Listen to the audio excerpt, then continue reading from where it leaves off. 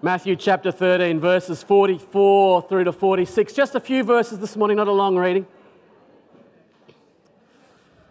There was a little Aussie entrepreneur, a little fella that was wanting to do whatever it took to get himself $100. His mum and dad would give him a bit of pocket money. It was only a couple of dollars and he'd spend it all. Well, he was an entrepreneurial kind of guy and he wanted his first $100. He prayed to God, God, give me $100. It turned out he found it incredibly hard to save up, and so he prayed to God. God didn't come through. God didn't give him $100, and so after a couple of weeks, he decided to write God a letter, a strongly worded letter.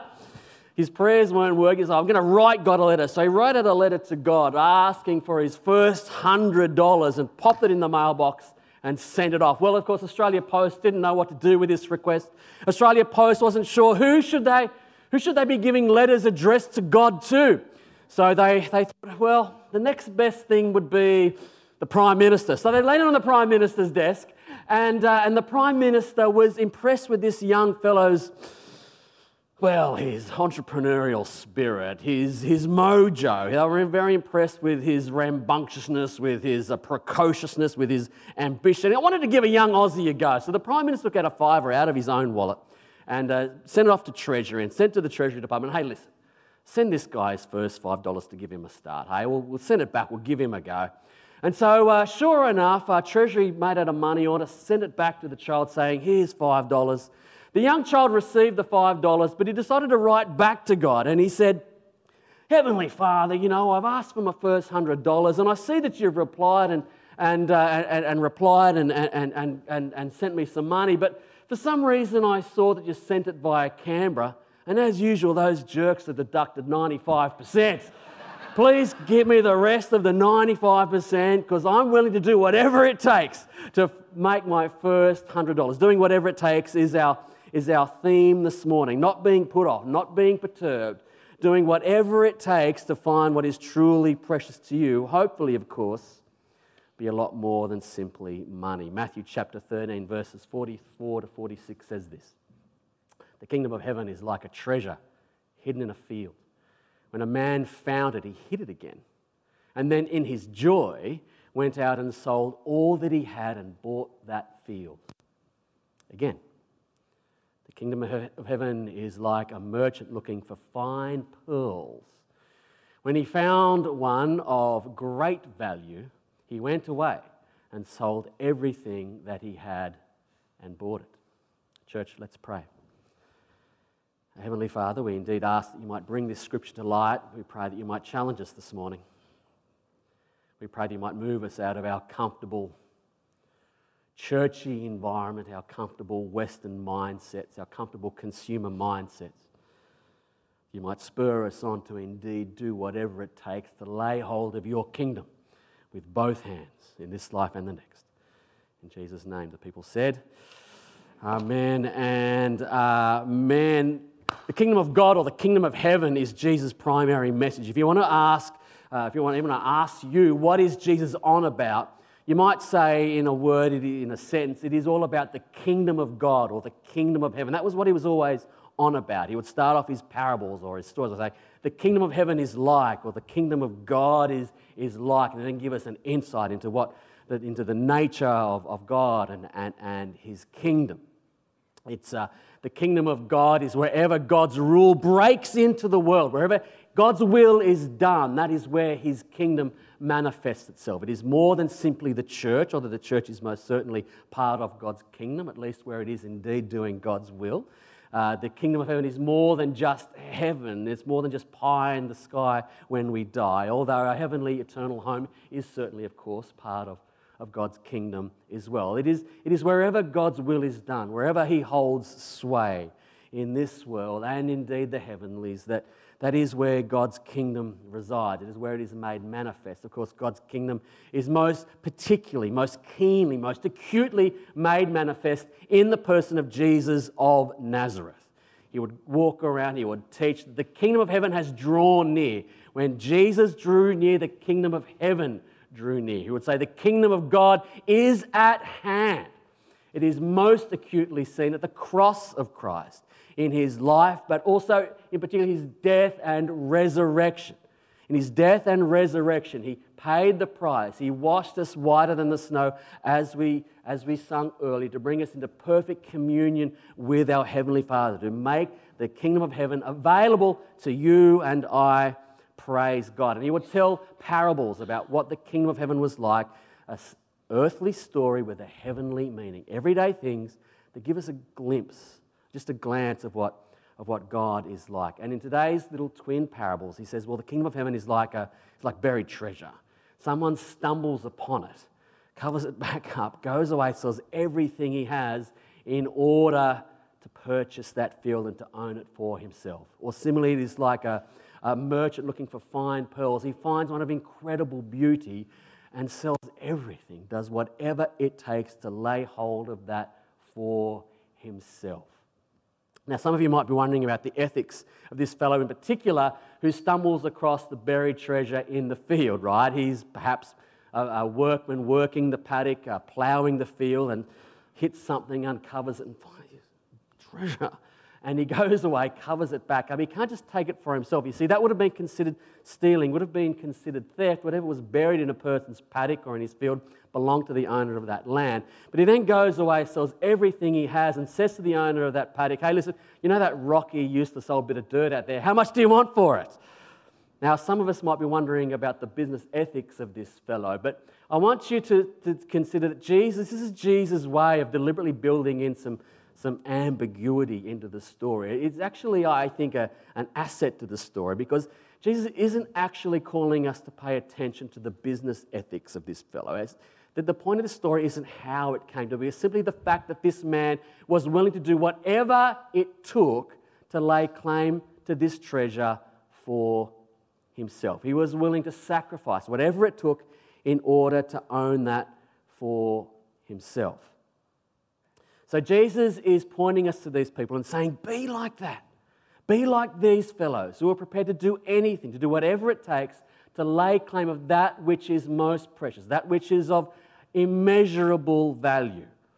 He's pointing us towards these people and saying, hey, listen, be like these fellows who recognize that all the things of this world are not worth comparing to the treasure that is entering into the kingdom of God, entering into the kingdom of heaven. It's a little bit scary. You might even say it's a little bit reckless to go and sell everything that you own. I think when we're young and we're thinking about buried treasure, I loved Treasure Island growing up. I loved Indiana Jones, these treasure hunters. But then as you get a little bit more respectable and you become a minister of the word, thank you very much. Some of us get a little bit more worried about, well, does my denomination offer a suitable superannuation plan?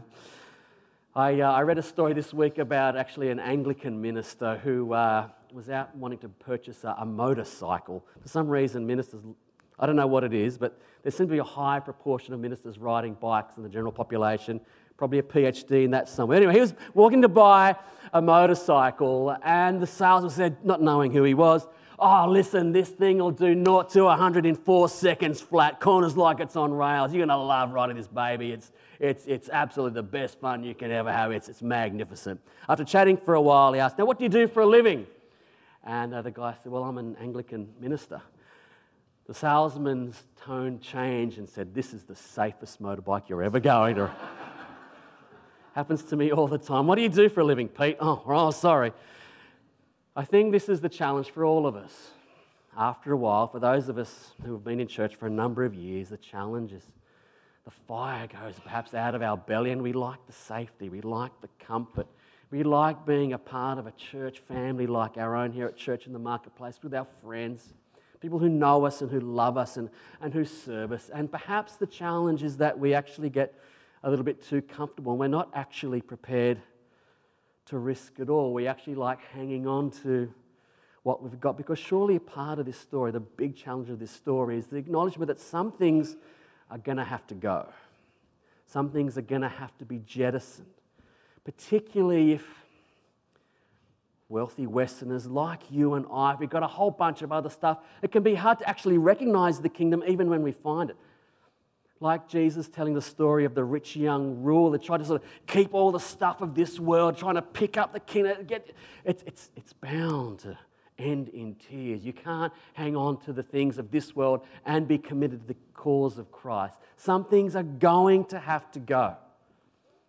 If you're a family person, you're going to be committed to your God and to your church and to your family. If you're a working person, you're going to be committed to providing for your family. There's not going to be a lot of time left over for water skiing, if that's your thing. You're going to have to let some things go. You're going to have to make some sacrifices. So let me ask you this morning, are you prepared to make those sacrifices? What in your life needs to go? What in your life needs to be jettisoned in order to lay claim to this immeasurable treasure for yourself? What needs to go? Would I even recognise the treasure if I found it? Some Aussies today, I think they might have heard a Sunday school story. They might have attended scripture at Waverley Public School perhaps, but over the years, like an old friend that you don't even recognise as you pass on the street, they don't really even recognise Jesus any longer. They don't really hear his call any longer because they're just encrusted and weighed down by the things of this life. It's a challenge for all of us in the church. It's a challenge for all of us, I think, in, let's be honest, the mainstream churches like our own. The Pentecostal guys, I think, actually get it a little bit more than we do, who don't have beautiful buildings, that have to mortgage their own home to start a church. I have to tell you, I never had to do that to be a minister. I got paid to study theology when I was at college. It's a risk. Are we still prepared as a church to step out and to take some risks? I have to say, church, in conclusion, that I am proud of the risks that we take as a church family. I'm proud to be part of a church that, for example, is prepared to risk spending $35,000 on widows in India, simply to provide them with housing. I'm proud to be part of a church that is prepared to jettison and to let go some of my own comfort, to care for one another day after day, week after week, year after year, even if, let's be honest, some of us aren't particularly lovable from week to week, from year to year. Some of us actually do this stuff, and it's costly.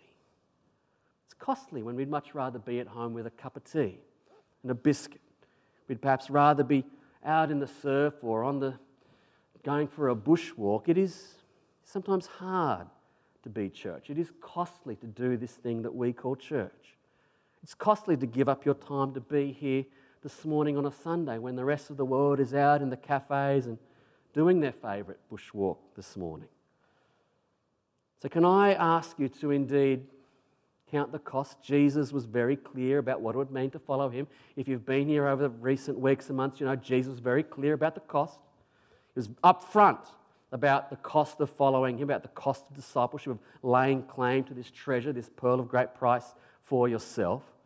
He said you can expect beatings, floggings, betrayal by your own family, and jail time, and perhaps even worse.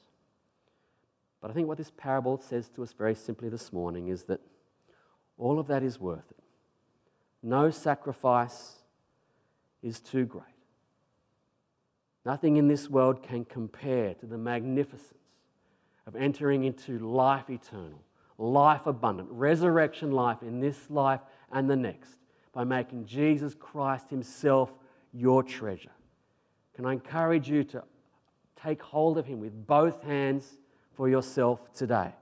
Risk everything you have today to make sure that you know him, that you're a part of his kingdom, his rule, his dominion. You have yielded your life. You have surrendered your life over to him. That's what the members of our church family did this morning, the new members. They celebrated their baptism where they died to self and decided to live for Christ. Can I also leave you with a challenge to know that in fact, Jesus sacrificed everything for you, didn't he? Jesus laid down his life. He left his heavenly. He was in perfect communion with the Father. He didn't have to come down here. He was in perfect communion with the Heavenly Father, but came on a great missionary journey to reach out to you and I, to bring you and I into perfect communion, into perfect fellowship with our Heavenly Father. He died in order that we might live. He made the greatest sacrifice of all to bring you and I into God's kingdom. There's an old hymn written by, comes from of Indian extraction. It names the pearl of great price, the treasure of heaven. It is yours, it is mine, how lavishly given. The pearl of great price and the treasure of heaven. Make this Jesus yours today and live abundantly in this life and the next. Amen? Let's pray. Yes, loving Lord, we pray for your help in doing whatever it takes. Because the challenge, the threat, the temptation is to become comfortable, to defang the Lion of Judah, to tame the Lion of Judah, make him a tame house pet that we bring out whenever it is convenient for us. Help us to see the life spent following Jesus is a great adventure that is worth sacrificing everything to find. Help us this week to commit everything that we have to following you, Lord, to make this kingdom our own and thereby to truly live in this life and the next. Amen.